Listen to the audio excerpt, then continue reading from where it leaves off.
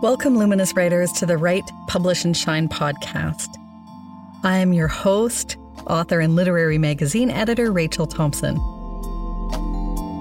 This podcast explores how to write and share your brilliant writing with the world. In each episode, we delve into specifics on how to polish and prepare your writing for publication and the journey from emerging writer to published author. Welcome to a different episode of the Write, Publish, and Shine podcast. We're still gearing up to release a series of episodes related to Room Magazine 46.3 Ghosts, on which I was the lead editor and worked with the brilliant team at Room, which was a pleasure and just so beautiful to be able to produce this issue, and which, by the way, is currently on newsstands and on roommagazine.com. So our upcoming podcast series is going to take you a little behind the scene of producing that issue of Room, starting with episode 80 of this podcast that you're listening to. Right now in episode 79, you're going to hear, as I mentioned, something different. My colleague and our community facilitator for my course and membership community, Melly Walker, who you have heard before on the podcast if you've been listening for a while.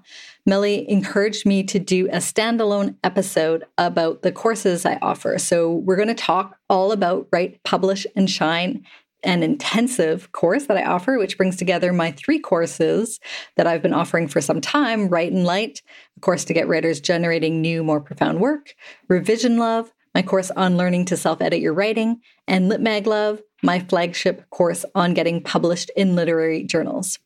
And this wouldn't be an episode of the Write, Publish, and Shine podcast if we didn't offer you practical advice and lessons. So I'm going to go through each of those 3 courses, which are combined in the 4-month intensive program. And I'll also offer a best lesson from each. So there's something tangible for you to try if you're stuck in any of those areas: writing, revising, or getting published. And hey, if you're from the future listening at a later date, you can check out each of these courses and when the next intensive starts, which is currently offered twice a year. And all that info is up at rachelthompson.co. And if you're listening to this right when it releases, know that the intensive starts soon. So if you are interested in joining us, please check it out at rachelthompson.co/intensive. So as I mentioned, Melly Walker is here to help me walk through the courses and the intensive program. And any resource we mention from the lessons will appear in the show notes. This is episode 79. So it will be up at rachelthompson.co/podcast/79. Thank you, Melly, for being here to walk us through this, or walk me through this anyway. And I hope we offer some value for listeners beyond the origin of each of the courses. We're going to provide a bit of a best lesson and best insight maybe from each of the courses that we talk about today, which are all packaged into my intensive. So welcome, and also thank you for prompting me to even do this in the first place. I'm happy to be here. Yeah, we have meetings and Notion comment threads about programming all the time, but I'm interested to actually hear from you about why you created some of the programming we're going to talk about today, and why it turns out to be pretty effective for the writers who engage with it. So it'll be good. So we're going to talk about the intensive program. And I referred to this as courses plural because it really takes all of my key courses that help you write, publish, and shine, puts them in order, and then you get to it in a 4-month concentrated period. And it's open for registration now. So the idea is that you take these 3 courses in sequential order in a way that matches this flow of writing, publishing, and shining. Love it. Yeah, and it's the second time I offer this in an intensive format, although at least 2 of the courses are more than 5 years old. I think they all have been, tested and worked with writers for at least a few years. The intensive, I put it together this way because I think it is a real kickstart for writers to get the accountability and support and custom tailored feedback and a plan to move their writing careers forward. So it's definitely for writers who maybe have taken some individual courses, but want to have something served up to them in a more intensive, fashion that gets them moving forward. I wanted to ask you a bit more about what kind of writers you have in mind for the intensive and then the courses within. But first, I guess, like some practical information. It's 4 months long, as you mentioned. It starts the last week of September. It's open for registration. When you talk about those 3 courses, how did it grow? How did it become something in your mind? So it grew out of my signature course, which is a term I learned from other course people, but basically means it's the course I'm known for, Lit Mag Love. And that was my very first course. It began as a live session taught in a quiet library a little more than 7 years ago. I only track that because it was the year that my youngest child was born. So every time that child has a birthday, I'm like, oh, great, the course is another year older. So many folks come to that course. And over the years, I've had many, like hundreds of people take that course. They've learned a lot about how to place their writing and what they need to do to place their writing. Sometimes what happens, though, is they realize, well, actually, I need to write more things, of course. I need to generate new work. And then I also need to figure out how to self-edit my writing and know how to revise it, know what kind of feedback to onboard as they're revising it. And then when the work is as far along as they can take it, then they need to get in that mindset to submit it to the places that are going to help them reach the next step in their writing journeys. The Lit Mag Love course, while there is a bit of help with the writing itself, I give feedback on the first pages of people's submissions as they're preparing them. It really does focus and hone in on where to submit it, the mindset for submitting it, how to submit it, and get to that next step in the writing journeys. And it doesn't focus as much on revision or on generating, which is why I created the other 2 courses that now are part of the intensive package. So the intensive fills in those 2 gaps, generating and revision. And then it culminates in the live session of my popular Lit Mag Love course. So I've described it as write, revise, and publish with lots of support. That's, I guess, the tagline of the intensive program. And because we go through my most popular courses for writers in an order, as you said, a chronological order that guides writers from writing to revising to publishing, and with support from me. So I'm there along the way, and we have regular one-to-one check-ins. And then you also are going through it with a cohort. We'll unpack all of that in just a moment. Yeah, I'm thinking again about what kind of writers would benefit from this. I know you wrote on the website page for the intensive registration, which is rachelthompson.co/intensive, that deadlines have been slipping. Maybe writers are looking for some guidance and support and want to develop editorial skills. So I want to know a bit more about what kind of writer did you have in mind when you created the intensive? And yeah, I mean, I guess we know that when we are doing our creative writing or when we're working on our platform or engaging with our audience as writers, we have to think about our audience and who are the writers you think about when it comes to the intensive, who would benefit from it? That's a great question. Thank you for prompting that and also connecting that to the idea of audience, which I think we need to think about when it comes to our writing, like you said, and then to everything we're doing, in the world that we're offering the world.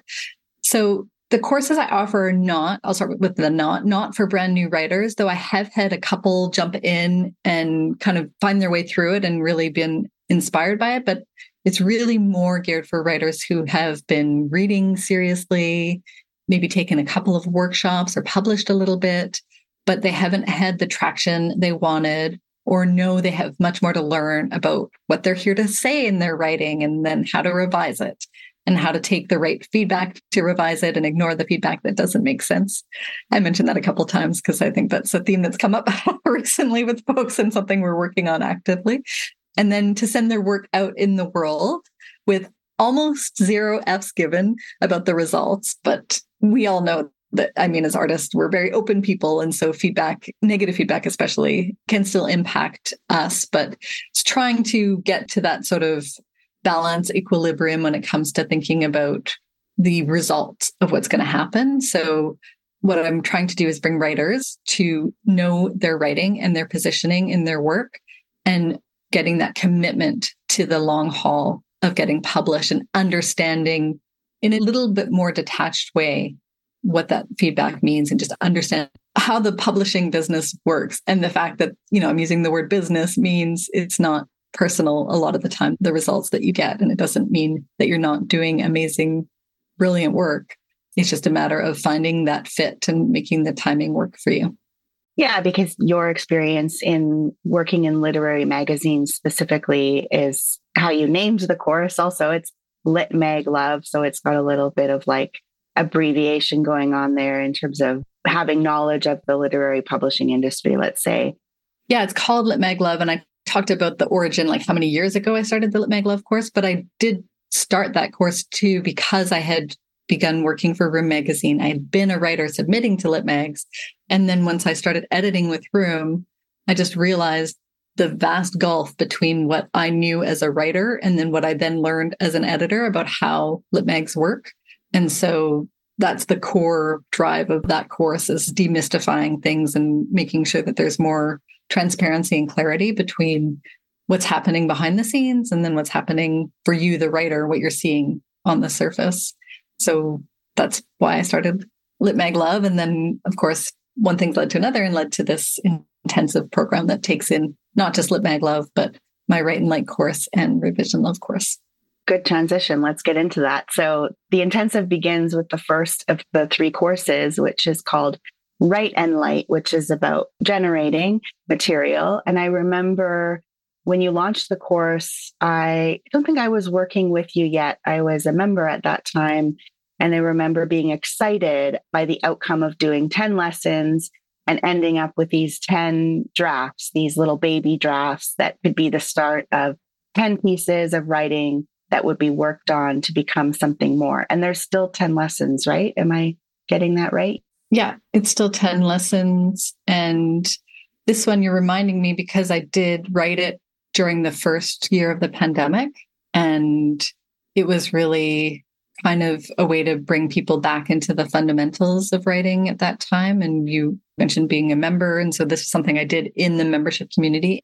So kind of beta tested it there with those folks. And then it became a full course that I offer now as a standalone self-directed course on my website. But then it's also now the first stage of the intensive where you also are submitting drafts to me, those baby drafts, and getting feedback. It's good context to know you wrote that in the sort of after times or the new times that we're in. Lesson 2 is called Writing in a Plague. And it really recognizes that difference and maybe needing to generate new material because perspectives have changed or circumstances have changed. So I like that. Thank you. I think it really is kind of a response to the need for more authenticity in how we approach our writing and how we draw materials for our writing. In the course, I promise to help people go deeper into their writing, to write more honest and compelling work. And I provide examples of what I think are beautiful, compelling, and honest works that touch on difficult parts and times in people's lives, whether that's sort of the microcosm or the macrocosm of those things. Yeah, and people who take the course have called it intensive, which is not, I don't want to confuse things with the language, but it's definitely part of the intensive program. I guess maybe they called it intense, let's say, and that's definitely an adjective that's been used to describe myself a lot in my life. So I thought, oh, well, this feels like it's really true to who I am and how I think about writing and how I teach. The first lesson is called Don't Erase Me, and it's kind of about showing up and taking that position as a writer and taking up space as a human who's maybe been erased in some ways. So that's kind of where we start from. And then we play a lot with craft within the course as well, too, though. So, there's lessons about, visibility, showing up, writing in a plague, about surprising yourself as a writer, too, and the joy of kind of the discovery within writing. And then probably my favorite concept in writing, my early motivation for writing, is the idea of emotional biography. So really delving into the feelings of being human and translating those onto the page. I also love that, it moves from some of the lessons through that. It's talking about the emotional biography. And then it goes from there's a couple more lessons delving into the shadow. And then it moves into research as astonishment. So it's also got some groundedness in terms of coming back to material that excites you, as well as delving deeper into the less surface aspects of a person's perspective. I'm glad you mentioned that lesson too, because credit where it's due, that came from my own learning. I took a course with Jessica Wilbanks and offer a short memoir piece called Father of Disorder as an example of research as astonishment, being able to connect deeply emotional, material dysfunction within a family to research about how matter works, in the universe. So there's some really, I think, for me, very exciting connections between that heart and headspace that happens in writing. And that's definitely where Write and Light shines, let's say, as a course. Yeah. And I hope it's okay to mention, I know that you and I, in doing our own creative writing together, as well as lessons that we have created for the community, have both involved animals or insects or marine animals and their biology and the excitement of researching those animals and the way that they live and the way they behave and their sort of biological imperative, and how that can help to describe or translate even these really intense human emotional experiences. That's what that's making me think of. Yeah. And how, I guess, if there's like a philosophical underpinning to the course too, it's about how I like to show up in the world as a writer. And I think the writers that, I surround myself with and the writers who are attracted to what I do also show up in that way too, where we're just sort of intensely curious about how things work and constantly making connections. So, you're mentioning animals. I'm like, oh, a shark moves in that way. That's really interesting. It reminds me of this other thing from my life and how to connect like disparate ideas. And then the trick of how to translate that into writing in a way that also excites the reader. But who is it who said, I'm not going to remember, but, no surprise for the writer, then no surprise for the reader. And so it's the idea of kind of surprising yourself in the writing. I realized this is actually in the lesson. So something's reminding me of this because it's actually in the lesson. So there's a lesson called Surprise. And I just found who said that. It was Robert Frost. So no surprise in the writer, no surprise in the reader. So those are kind of all of the parts that make that course work. And it is, again, available as like a standalone course on my website. It was something that we did as members together live when I released each of the lessons. But now I don't offer that at all as a self-directed course, except for in the intensive now. So we start with writing these lessons and communicating with each other about, where you're at with the lesson, sharing pieces from what you've been writing in that. And then the next step, if we're ready to move there, I think we've talked enough. We have, but let's give folks a little preview of a prompt, because you mentioned the lesson Surprise. You mentioned writing in reverse. And I think I found that the assignment for this lesson 3, Surprise, it does reference the writing in reverse. So I don't know if you want to give the listeners a little teaser version of that prompt or. Absolutely. Yeah. Because I do think it's one that people are often surprised by as they work on it. We have comments from people who took the course, and a lot of the comments are people being like, oh, I was surprised by my revision in this 2 steps. And then I was surprised by others as well, but I'm giving away the lesson. So go ahead. Sorry. Yeah, no, I think it's good to remember what people said when they first took this as well. So in each of the lessons, I have like a pre-writing exercise and then a writing assignment. And so the pre-writing exercise for this one is to set a timer for at least 10 minutes or find whatever you can do to kind of get yourself into your notebook, sitting in the chair, and then write down a story that feels stuck in your mind. So this could be an anecdote from your life that you tell people over and over again, but it's always in the same way and you kind of feel stuck.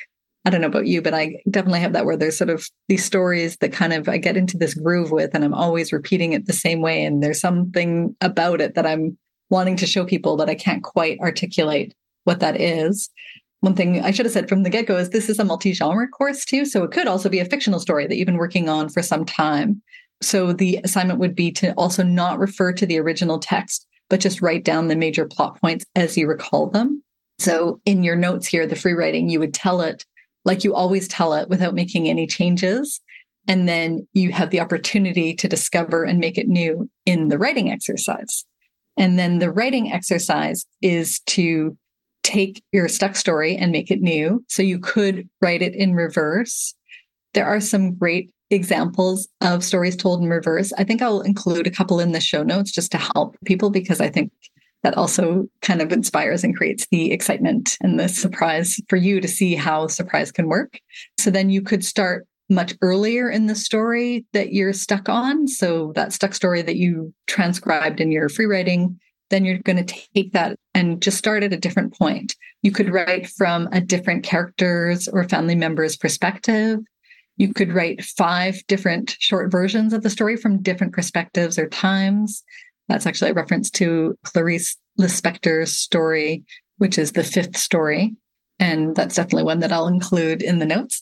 And then you could also envelop it in a shell that fits it well. So that's known as a hermit crab essay, where you add it into just a form that is pretty banal and pedestrian, but then you're writing a story within that form. The one that's coming to mind, and I don't know if this is in my links here, but it's called Drug Facts. Everything I mentioned, I will include as a note in the show notes, which is basically the sheet that you get when you get a prescription, but is a really great story. I'm forgetting the author, but again, it'll be in the show notes. And so then for the assignment, for the writing assignment piece, it's important that you take your time, take lots of notes, then give yourself more time than usual to mull things over before going back to the page and trying to bring that surprise to the stuck story, bring it back to life, surprise yourself, and then surprise your reader. And then with each assignment, final thing, sorry, now this is like a 3-point assignment, but I also encourage processing. So then after doing that, you write down how you feel in your heart and your body after writing to discover and unstick a story, and just think about how you want to feel as you write. And if you felt that way in doing this, the feedback, as Melly mentioned, that we get is that people are quite surprised by how they can kind of surprise themselves in their writing. And I feel like that creates a lot of delight and helps people reinvigorate and kind of get back into their writing practice in a way that has a lot more energy.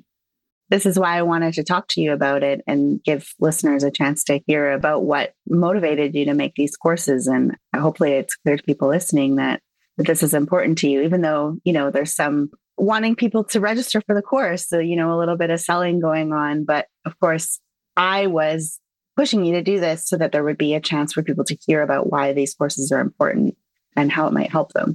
And speaking of that, Revision Love is our next course, and I'd love to transition into that. That is a course that really changed my writing. I think I've even sort of gone on public record and said that it transformed my writing life forever. So Revision Love is a revision course, and I'd love to hear about how that happened. I mean, you've already mentioned that Revision Love came out of Lit Mag Love, where people were like, okay, that's great about my first page, but how do I go about revising my work? Becoming my own best editor, which includes knowing what feedback to take on. But before that feedback even maybe happens, how do we take a piece of writing that we generated in the Write and Light course and turn it into something that we might think about publishing or even sharing and workshopping? Tell us about that. I think, when it comes to my own confidence, this is the one that I feel the most confident about because I've been an editor for so many years as well. And I really like to be able to impart what I've learned as an editor and how to revise work. So the course I actually have on the page here that is 10 concrete strategies, because apparently I like the number 10, but I've actually added to it into another 15 lessons that will help people improve their writing. But also, I would say the underpinning, again, philosophy of this course is self-confidence. So it's having the ability to really discern the feedback you get about your writing and know how to take it apart without breaking it. And even actually the surprise lesson that we just shared with our listeners is kind of about that too. It's about taking a story and just telling it in a different way and then cracking into more deeply what that story is about, like really honing in on what you want to say. And through these lessons, which are incredibly practical, actually, I should say, like there's just sort of like work on this one slice of what it means, grammatically even, and structure and form, looking at those things, looking at themes, looking at all those kind of English lit type of things, but in ways that are really accessible. So you don't have to have an English lit degree to do the course. And then being able to still, if you're a writer who is sharing work with other writers, which most of us are, and most of us that's important to do, and asking for opinions or sending your work out to editors and receiving opinions, being able to go, oh, yes, that's helpful in this way. Or no, that's not helpful in this way, but they help me identify something else about my writing. And there's, no shame or no judgment on the person who's giving you that feedback, but just being able to sit with that kind of feedback and really know, because I find a lot of writers when they're starting out know how to generate new work, get excited about a story, and then they'll submit it to LitMags probably a bit too early or share it with other writers and get feedback that really just kind of makes it all fall apart because someone's missed something or sort of more off the cuff type of comments that weren't relevant to what you're actually trying to do with your writing. I have to say, I mean, I'm super confident about this course, I guess, too, not to sound too braggadocious, but, people take this course and like you said, Nellie, they feel like it really changed how they write, but also they go on and submit their work and it's always, winning awards. And I'm always getting great news from people who've done some amazing things with the work that they worked on in Revision Love. Maybe we don't need to give a lesson from Revision Love, maybe just give a bit more idea of what kind of lessons. You've got 5 sections with 3 lessons in each section. And I love the name of the sections. It's framing, adding, clarifying, animating, and knowing. And so, for example, framing, it's the middle, the end, and structure are the 3 lessons within there. And then adding speaks to, sometimes you need to generate more material or add more energy as in lesson 4, or add more to the setting and characters in lesson 5.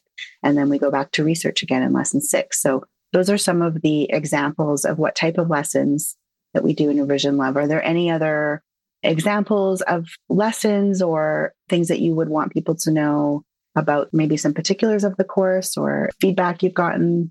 One thing that maybe, just kind of accidentally happened when I put the course together is we get really close in some parts and then we get really far away. And so it is definitely a course about seeing things in a new way in your writing from both, again, that micro and then macro perspective. So like in the section on animating that you mentioned, we have this lesson on bird's eye view where you really take in just from a distance. Even I have you physically, put pages on the floor and look down and go, okay, this is where this is going. This is what's happening in each section of my story or poem.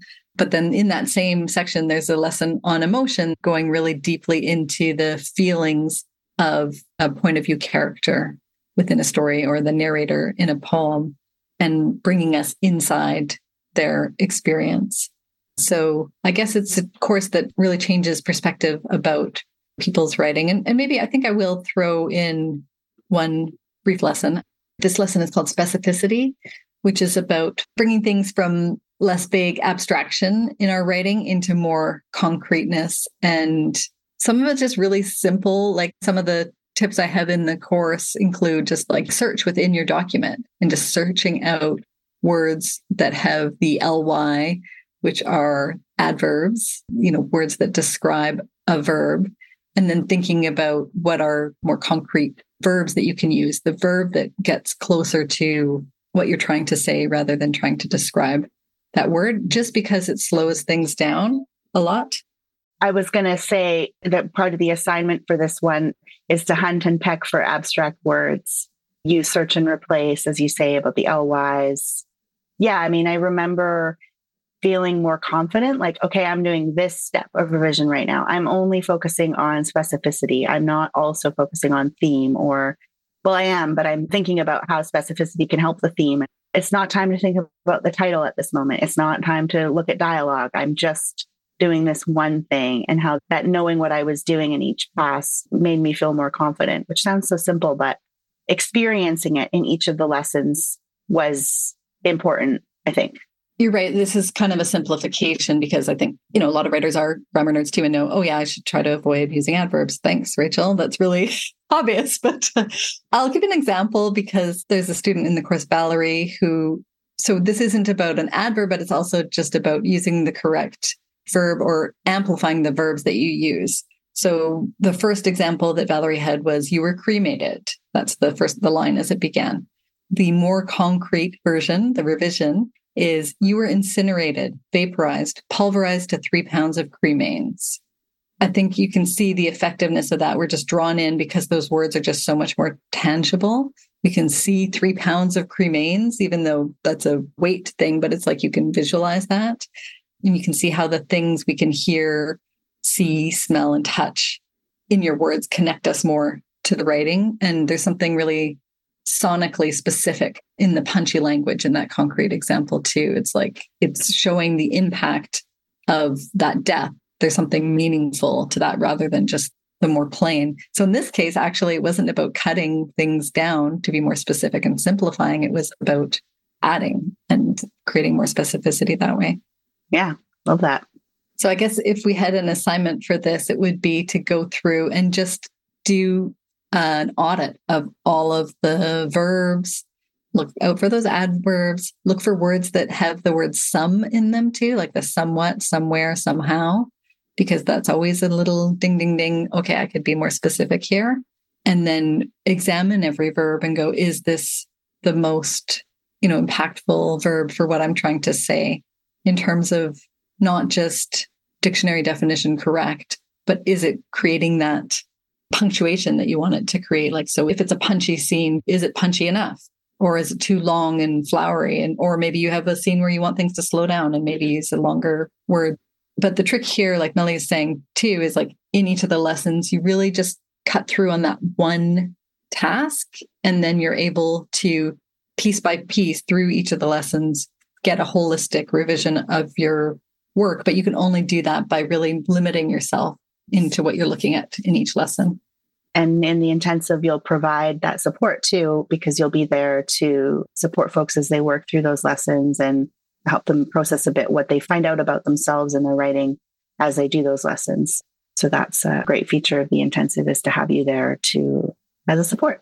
Yeah. We don't call it hot seat coaching, but we do kind of like warm seat coaching where people have an opportunity to work through parts of their revision with the other students in the intensive too, in the revision love portion of the course. And it might sound a little bit scary. I'm saying this as I'm thinking, we're trying to, encourage people to take the intensive, but it's a really great way to see, like, even if you're not in the warm seat that time, you're going to see some things that you yourself do in your own writing. And so I think that gives people an idea, becoming more confident in revising your own work, so that at some point you're then willing to submit that work to LitMegs, which is the third course of the intensive. So I think we could talk about that if you want to move on to that.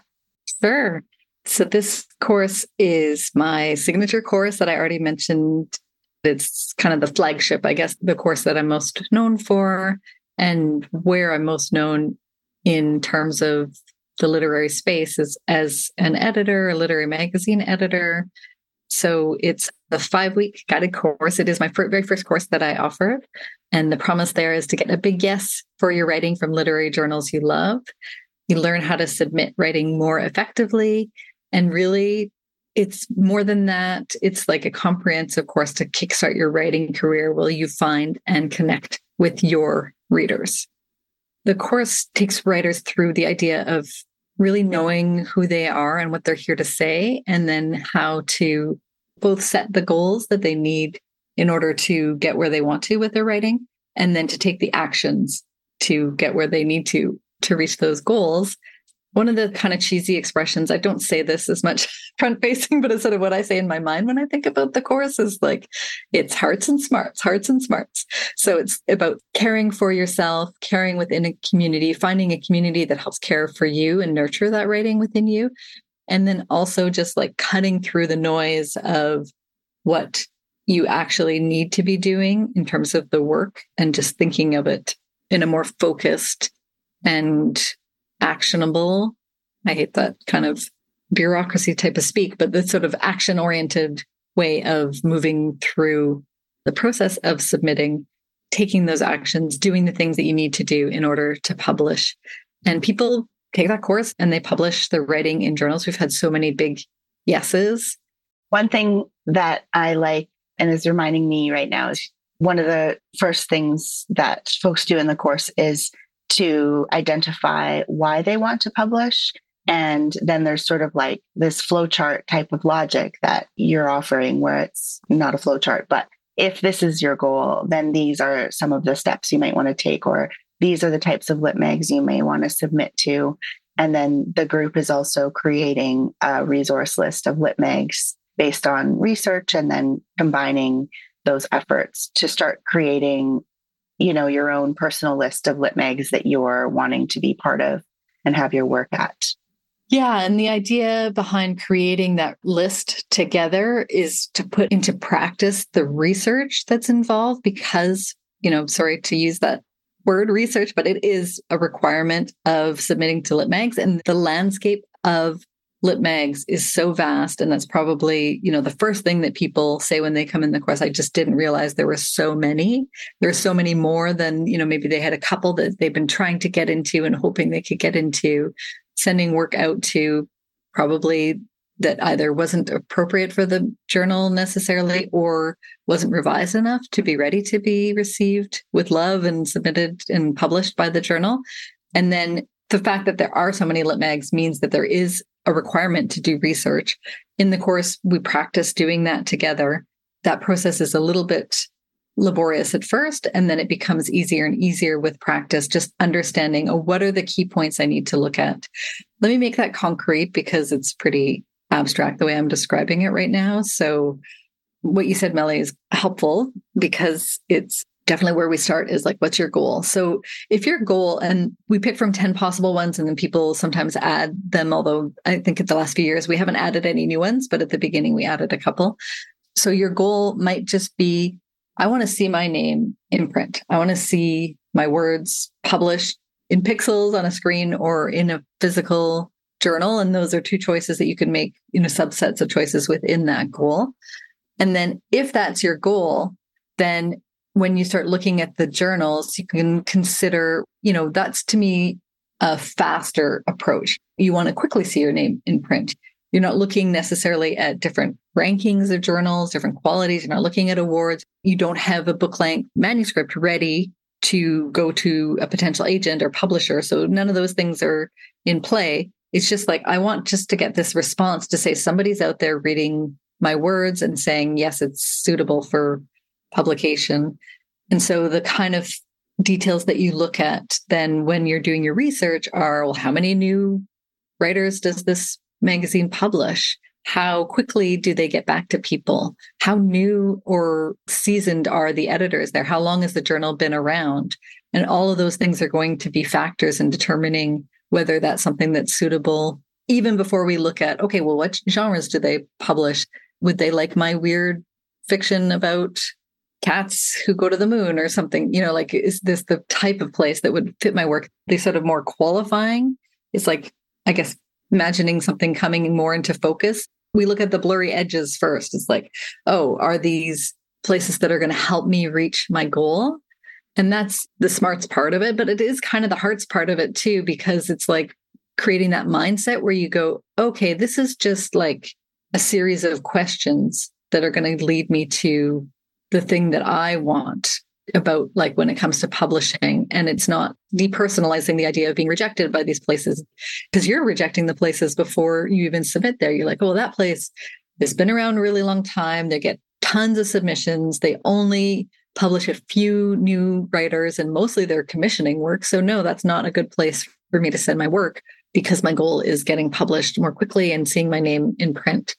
But maybe that's the right place, though, for someone who has published quite a few places. So another example of a goal might be still to kind of validate their work and to see their name in print, but at a higher tier type of place. Or maybe their goal is to do all that because the writer has a manuscript ready to go and wants to start building more of a following, a track record, and be able to find agents and say, hey, I worked with this editor who's well known within the agent's literary circle. And so for all that, you may make different choices, which are like, okay, I'm going to submit to a place that does take a longer time. I'm going to be playing the longer game with my writing and not just sending it off to anywhere that will have it. Because one thing you'll find too is there's really different lags to the response time. And so a lot of the places that maybe aren't appropriate for the person who has that goal of getting to that next step on the staircase of their writing career and their publication journey are going to respond more quickly because they're like, oh, wow, we're getting this brilliant work that we would love to see in print, but maybe you could have held out for the place that would take a bit longer and might be more fitting for your goal. It's a lot clearer in the course. I'm realizing because I'm trying to encapsulate what we do in 5 weeks in just like a conversation here, but that's kind of in a nutshell how Lit Mag Love works. Yeah, one of the words that's coming to mind is discernment, is helping people to discern what would be best for their goals. And then, yeah, like you say, that gives maybe a sense of agency as well, because the writer is then selecting publications that they feel would be a good fit for their writing at this time, because timing is also a key as well. So getting specific and getting that focus, the idea being to find success when it relates to that goal and in the landscape of Lit Mags. So yeah, I think that's great. It'll be great for people to hear about what's involved. Okay, so one of the things I wanted to mention with Lit Mag Love is how much I enjoy doing the alumni calls and having those visits from those live calls that participants in the course can come to and hear from someone who's taken the course in the past and hear from that writer about what happened for them when they took the course, where are they at with their writing, where were they at before. It's a great opportunity to hear from another writer and to feel maybe less alone, to feel that camaraderie in relating to the struggles and the successes. And even though it's maybe not the exact same path that the writer is on, I really enjoy doing those calls. Yeah, thanks, Melly. We started doing those alumni calls just in the last couple of years of sessions, and people found them really helpful. What we used to do was actually have more live calls with editors, but now we have an entire library of over 20 interviews with Lit Mag editors. And I'll continue to add to that and continue to invite Lit Mag editors to come and speak to our course community. Actually, all the alumni of Lit Mag Love are invited to those calls too. So we bring in the whole group, whether you're in the live course or whether you're in a past session, to come and ask questions from different literary magazine editors and journals. After a while, there's kind of like a pattern to it that just makes sense. It's almost like we're confirming what I'm teaching in the course sometimes. And it's like, but is that really true? Is it really true that editors enjoy publishing someone for the first time and you should put that in your cover letter? Yes, it's really true. And we ask many editors just to make sure. And it turns out, yes, it really is true for, not every editor is exactly the same, but the majority of editors really feel excited to publish someone for the first time. So we have these calls with editors, and then we started adding in the calls with alumni who are just a little bit further up the path than the writers who are in the course, and just talking about what they took and what they left too from the course too, because it's not like about there's just this one specific way. I definitely take you through a specific process in the course, but all of it is kind of tuned toward, we start with like that idea. What is it that you want? What are your personal goals? And people share just different approaches that they've had and successes they've had. And times when, like what I appreciated in the last series of alumni calls that you hosted, Melly, were people saying that because of their own energy or ability to show up for their writing, when they've taken breaks, when they've, I guess, honored their own limitations and were careful with their own resources and what they've been able to do working with their own energies and limitations. And usually, the person I'm thinking of, who I won't call out specifically, but is like publishing in like really well-known magazines and stuff. So it's like having these great successes, but also how honoring limitations has been helpful for that. So that's kind of an aspect, I think, that maybe isn't specifically in the course, but it's kind of become more and more part of the DNA of the course because of the people who've taken it and what we've shared as a community in terms of being ready for the long haul of being in a writing career and not burning all your energy out in the short haul. I guess people come to Lit Mag Love because what they were working on, like the way that they were approaching, and they maybe have published in a few places too, but the way that they were working on submissions wasn't working for them and didn't feel sustainable. So actually that does kind of come to that idea of working within your own limitations as well too. But part of why it's not sustainable is like expending energy that's unnecessary and sending work to the wrong places that are not fitting for you, for your own writing, taking that kind of feedback to heart, even the absence of feedback to heart, and going, oh, well, they sent me a form rejection letter. It means that they don't like my work. So what we do in Lit Mag Love is clarify a lot of that and just understand that people are busy and the absence of information isn't really as negative, although I share this where I have a bias towards negative thoughts around any kind of feedback that's slightly negative, thinking, oh, it must be because of this, that, or the other. And so it's important to really kind of understand how Lit Mags work and the odds of actually being successful in placing a work and how difficult that is and how that's even changed in the last few years with the pandemic. There's been just an upswing in submissions to journals. So we kind of keep on top of what's happening behind the scenes at the Lit Mags so that we can better understand what that means for our own work and still feel the feelings maybe of rejection, but then have another sober voice either within us because it's, been something that writers learn in the course or within the course community saying, hey, that didn't mean that your writing is no good or you should stop writing. It means maybe you can make some changes, but also it just wasn't the right time and the right place for you to send your work. Sometimes people just fall into publishing in journals because they think, I guess I'm supposed to be doing this. And that's what writers do. They publish in these journals and they publish in these specific journals that I've seen my writing peers publish in. And I think whatever we can do really mindfully is going to help us, again, clarify what our goals are and get to the specific places that are going to help us reach those goals.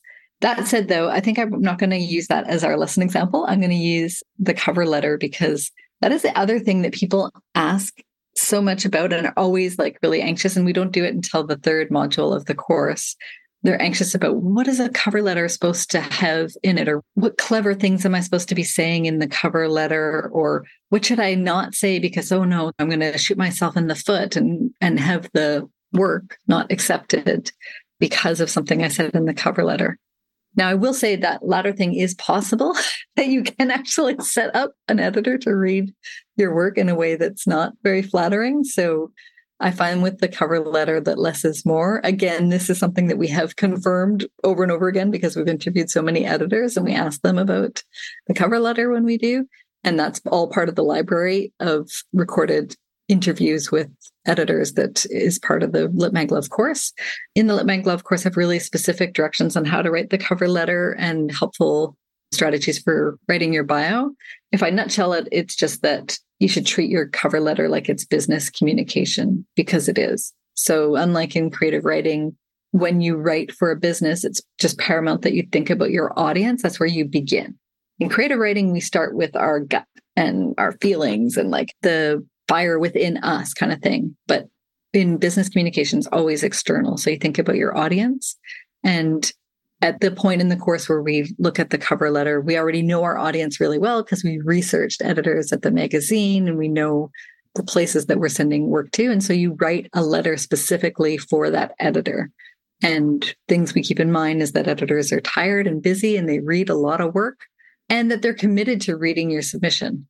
There's no world in which they're accepting all these submissions and then not reading them. So you don't have to convince them to read your work. You don't have to try to sell the piece in any way by spoiling the ending or talking about the motivation or what it took you to write the piece. You want that to all happen in the discovery that they're making as they're reading the piece and just not over-explain. I'm thinking of that expression that people attribute to the royal family, never complain and never explain. So it's sort of like maybe both of those things are things that you would want to avoid. It helps sometimes to remember things if they rhyme. So that's why I'm using that, I guess. But I did say you can turn people off, and that could be by overly explaining or talking down to your audience or talking yourself up in a way. Sometimes we do get like rather egotistical and strange letters. And then also the response, when we reject those writers, we know it's going to be kind of like, as one editor told me that they one time received a correspondence that said, no, I reject you instead of you rejecting me and my writing. And like when we see that, we maybe chuckle a bit. That's maybe the only time we'd ever kind of laugh at a writer is because they just don't understand the process. They don't understand the way that submissions work. And you're speaking as an editor, like a literary magazine editor, when you're saying we receive these letters. Because you've seen so many cover letters, you're able to succinctly describe maybe what to do and what not to do when writing a cover letter, because you've seen so many. And I've verified this with so many editors too, to ask them what they want to see in cover letters too. And it seems like there's definitely a pattern. And when you see anything that kind of deviates from that, it's okay to show a little personality. Like if you are funny, then put something funny in it, sure, but make it short and really make sure that it's funny. Like test that out, I guess, a bit, because I think it's not helpful to try to be funny or to be clever or to talk about the tradition that you're writing in. Sometimes these days, maybe the exception in terms of explaining a bit is like the own voices idea. So be able to connect where you're writing, if you're writing about different communities, how you actually are affiliated with that community or have in relationship with that community or from that community. So sometimes that's kind of maybe the only place where you would do a little bit of explaining, but otherwise it's really just dear editor, or if you've looked up the person, put their name in there, say who you are, say what you're submitting, the title of your piece, word or line count, the genre. If an editor has invited you to resubmit, even if it's a past editor, if the journal's ever invited you to resubmit, mention this, but then don't mention any other details about the past communication. You don't need to say what happened before. If they ask for a bio, you can include this. And where that is a hybrid, I guess, maybe of business communication and creative communication, so you can show a little bit more personality in a bio, but then keep to the word count. Usually what happens is I find I get bios that are much too long. When people are submitting, they're not paying attention to the word count for bios. It's important to state where you are, and that's about it. That can make it really short, not give a full history of your writing life, but just precedence to anything that might connect you to the editor. If you know an editor is in a certain region and maybe knows people that you've worked with, you can do a little bit of name dropping, but again, really brief. Like each of these elements that I'm mentioning shouldn't be more than a sentence, not even a paragraph. And you can mention it's a simultaneous submission too, if it is, because that is actually a helpful thing that allows us to know, if we love a piece, that we should probably scoop it up quickly before another editor does, because it's been sent out elsewhere. So maybe I'll leave it there. There's a little bit more I have to say about the cover letters in the course. And I also review people's cover letters and give them feedback on how their cover letters look for me. And in a concrete way, where we're specifically looking at the journals that they're sending work to and thinking about what that journal would want in your cover letter. And often journals will say on their submissions pages what they want to have in the cover letter. And then the way that works within the intensive is then everything we've been working on kind of culminates towards Lit Mag Love. So you're coming into it with new writing that you've workshopped, that you've learned to revise. And then you start really thinking about, I would say, greater knowledge too of what you're here to say and what's the best audience for you to reach to say what you're here to say in your writing. And then we find the places that will be most suitable for your writing. At that point too, in the intensive, I know you and your writing really well and can help steer you better towards publications that are going to help you fit what your goals are for your writing. And you do this with a full cohort of the Lit Mag Love community, but then there are kind of extras that happen for the intensive. So more personal touch. I would say that's throughout the whole intensive. The difference is that there's more of a personal touch from me, even in these group coaching style courses. So there might be a cohort of folks just taking the Lit Mag Love course while the intensive folks are also going through it. And the intensive folks are getting more feedback and conversation with you as they go along. And of course, in terms of goals for Lit Mags, the folks working through the intensive would have been thinking about their goals for writing before getting to Lit Mag Love specifically. And there is this kind of magic that happens with having a whole bunch of different writers working together on this, because it's just the right questions come out. Like, we have Q&A calls also just with me for the Lit Mag Love course. And people will ask questions and then other writers will be like, oh yeah, I never thought to ask that question, but that's something really important to me too. And I need to know the answer to that. So it's kind of fun to do it in community because it really helps everybody, that rising tide lifts all boats kind of idea too, that everyone's success feels like it's connected to everyone else's success too. Even just the success, we could define as just submitting the work and getting over the mindset obstacles that prevent us from even sharing our work out there. So yeah, it's good to have each other. Speaking of having each other, Writerly Love membership is included in the intensive while folks are working through it. That's right. I don't want to get people necessarily distracted from what they're doing in the intensive because the intensive is intense, but there is access to a full library of resources that include past guest workshops, even on, different topics, like all different types of genre topics, or just the idea of character and setting, or different things that have come up in the years that we've been doing the membership as well. And so writers who have more time are welcome to participate in everything that we do in the membership, which includes co-writing calls every week. We do those twice a week.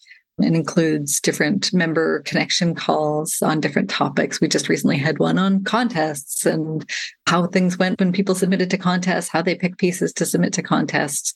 And that's more of like a peer-oriented discussion. So we bring the members together and they talk about that.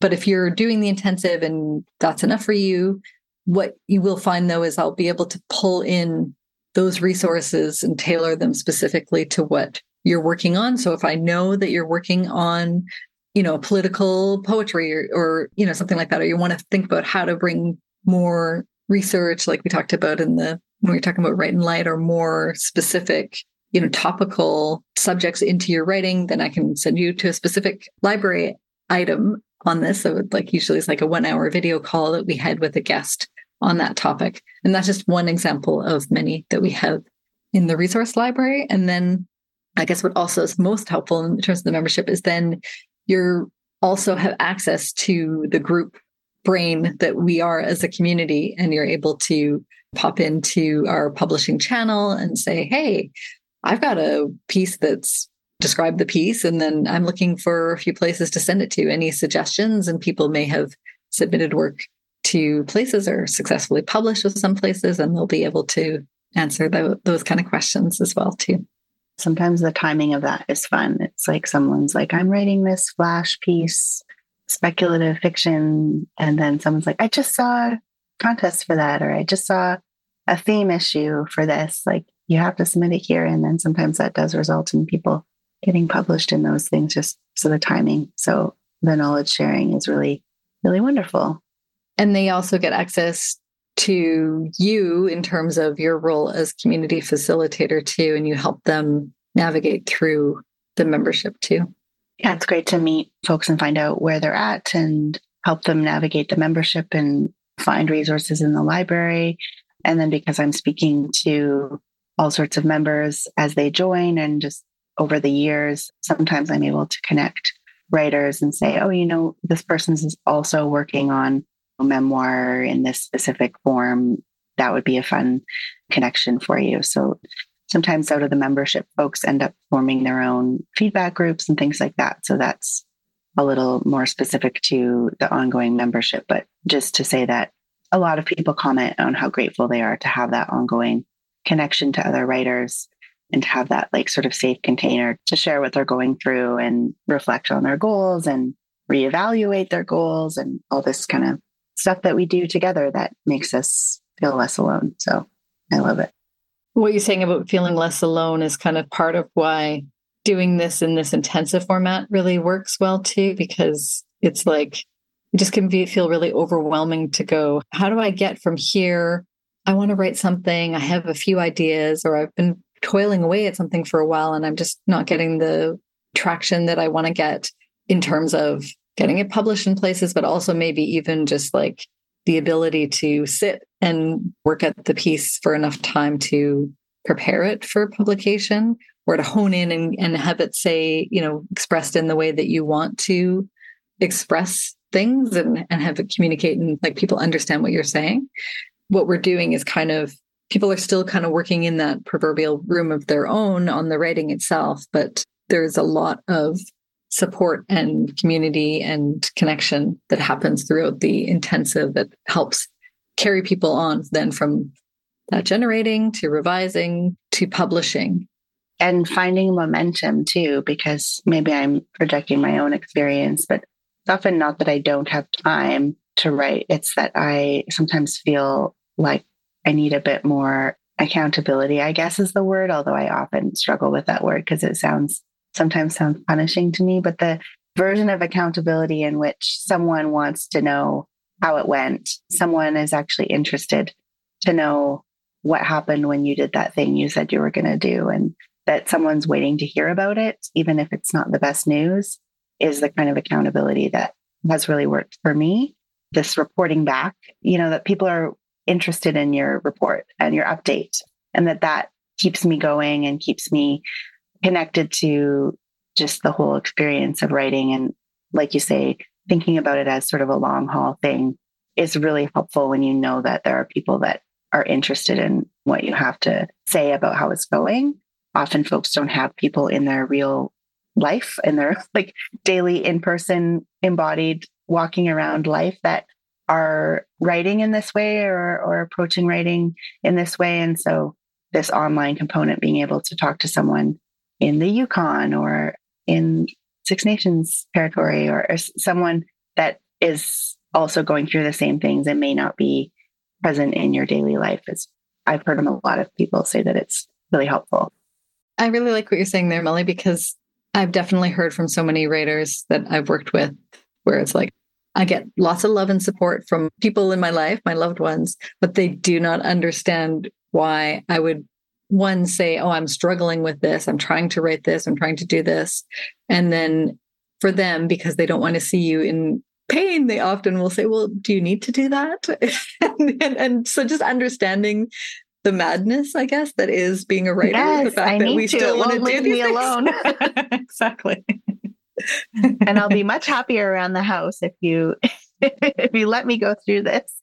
And that kind of comes to like the discernment of feedback as well too. It's like the loving feedback that's well-meaning, or the person that reads your work and always says, it's great. I don't see anything wrong with it. This is brilliant.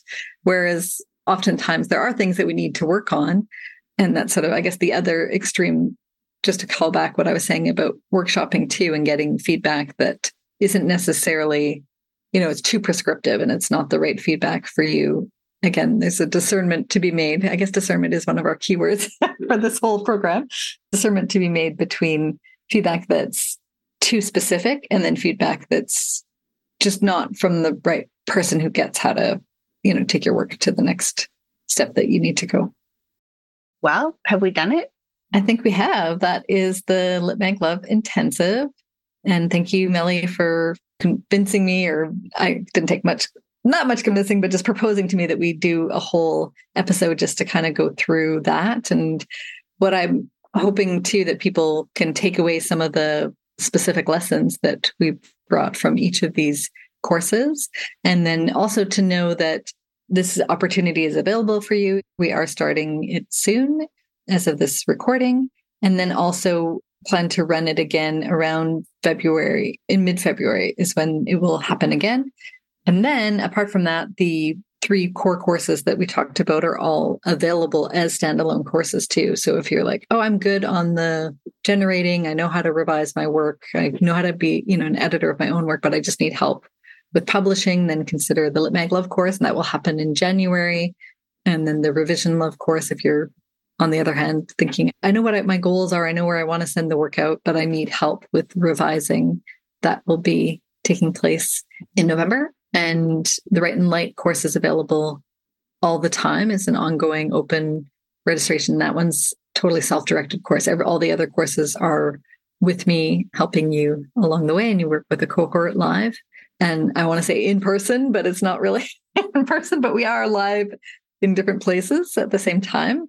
Everything I do is online. It has been since before the pandemic days. So this was always kind of funny for me at the early days of the pandemic, where people were learning what all the tools were that we were already using to join us. But the reason for that is I guess maybe I could dig into that for just a sec, which is the reason we do it this way is our audience do have, I hinted at this, like some different limitations that prevent them from maybe going to a full-time course or, MFA, not to mention the financial limitations of doing something like that, but also maybe they have young children. A lot of folks I work with have young children, have different abilities or disabilities that are preventing them from showing up at specific times and specific places.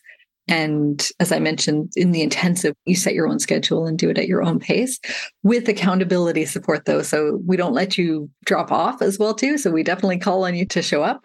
Sorry to use your least favorite word, Melly, accountability, but that's what we do. So I hope that it has you interested. If you have questions about any of the courses, you can always reach out to me.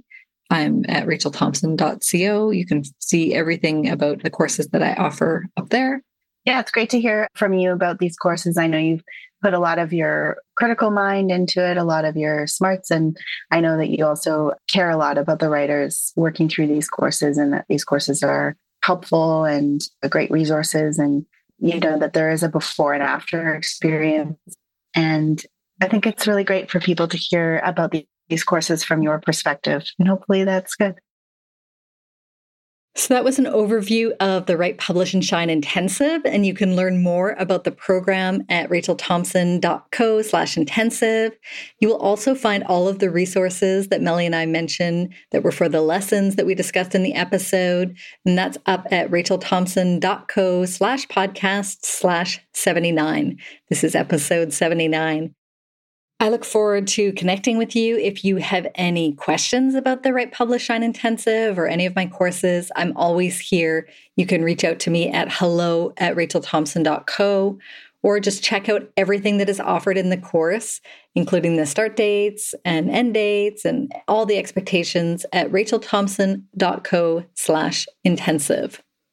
We will be back soon with episode 80 that will look more deeply into the Spooky Ghosts issue of Room Magazine that I just finished editing, which you can get an issue copy of at roommagazine.com, both digital and tangible, that you can hold a paper copy in your hand.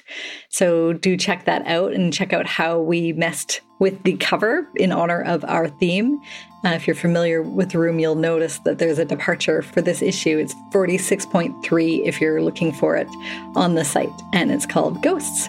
So more on that to come. Thanks for listening.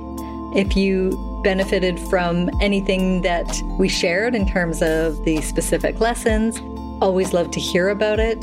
You can reach out to me at hello@rachelthompson.co. And I would love it if you tell other Luminous writers about this episode or about the intensive if you think it might be a fit for them. You can do this by sending them to the podcast at rachelthompson.co/podcast or tell them to search for Write, Publish, and Shine wherever they get their podcasts. Thank you for listening. I encourage you to write, publish, and shine, as I always do. And I love to give a territorial acknowledgement at the end of each episode, and I am a guest in the South Sinai, Egypt, on the lands historically and presently occupied by the El Muzina Bedouin. This is Melly Walker recording from unceded WSÁ:í:tí:á:tí:itch territories.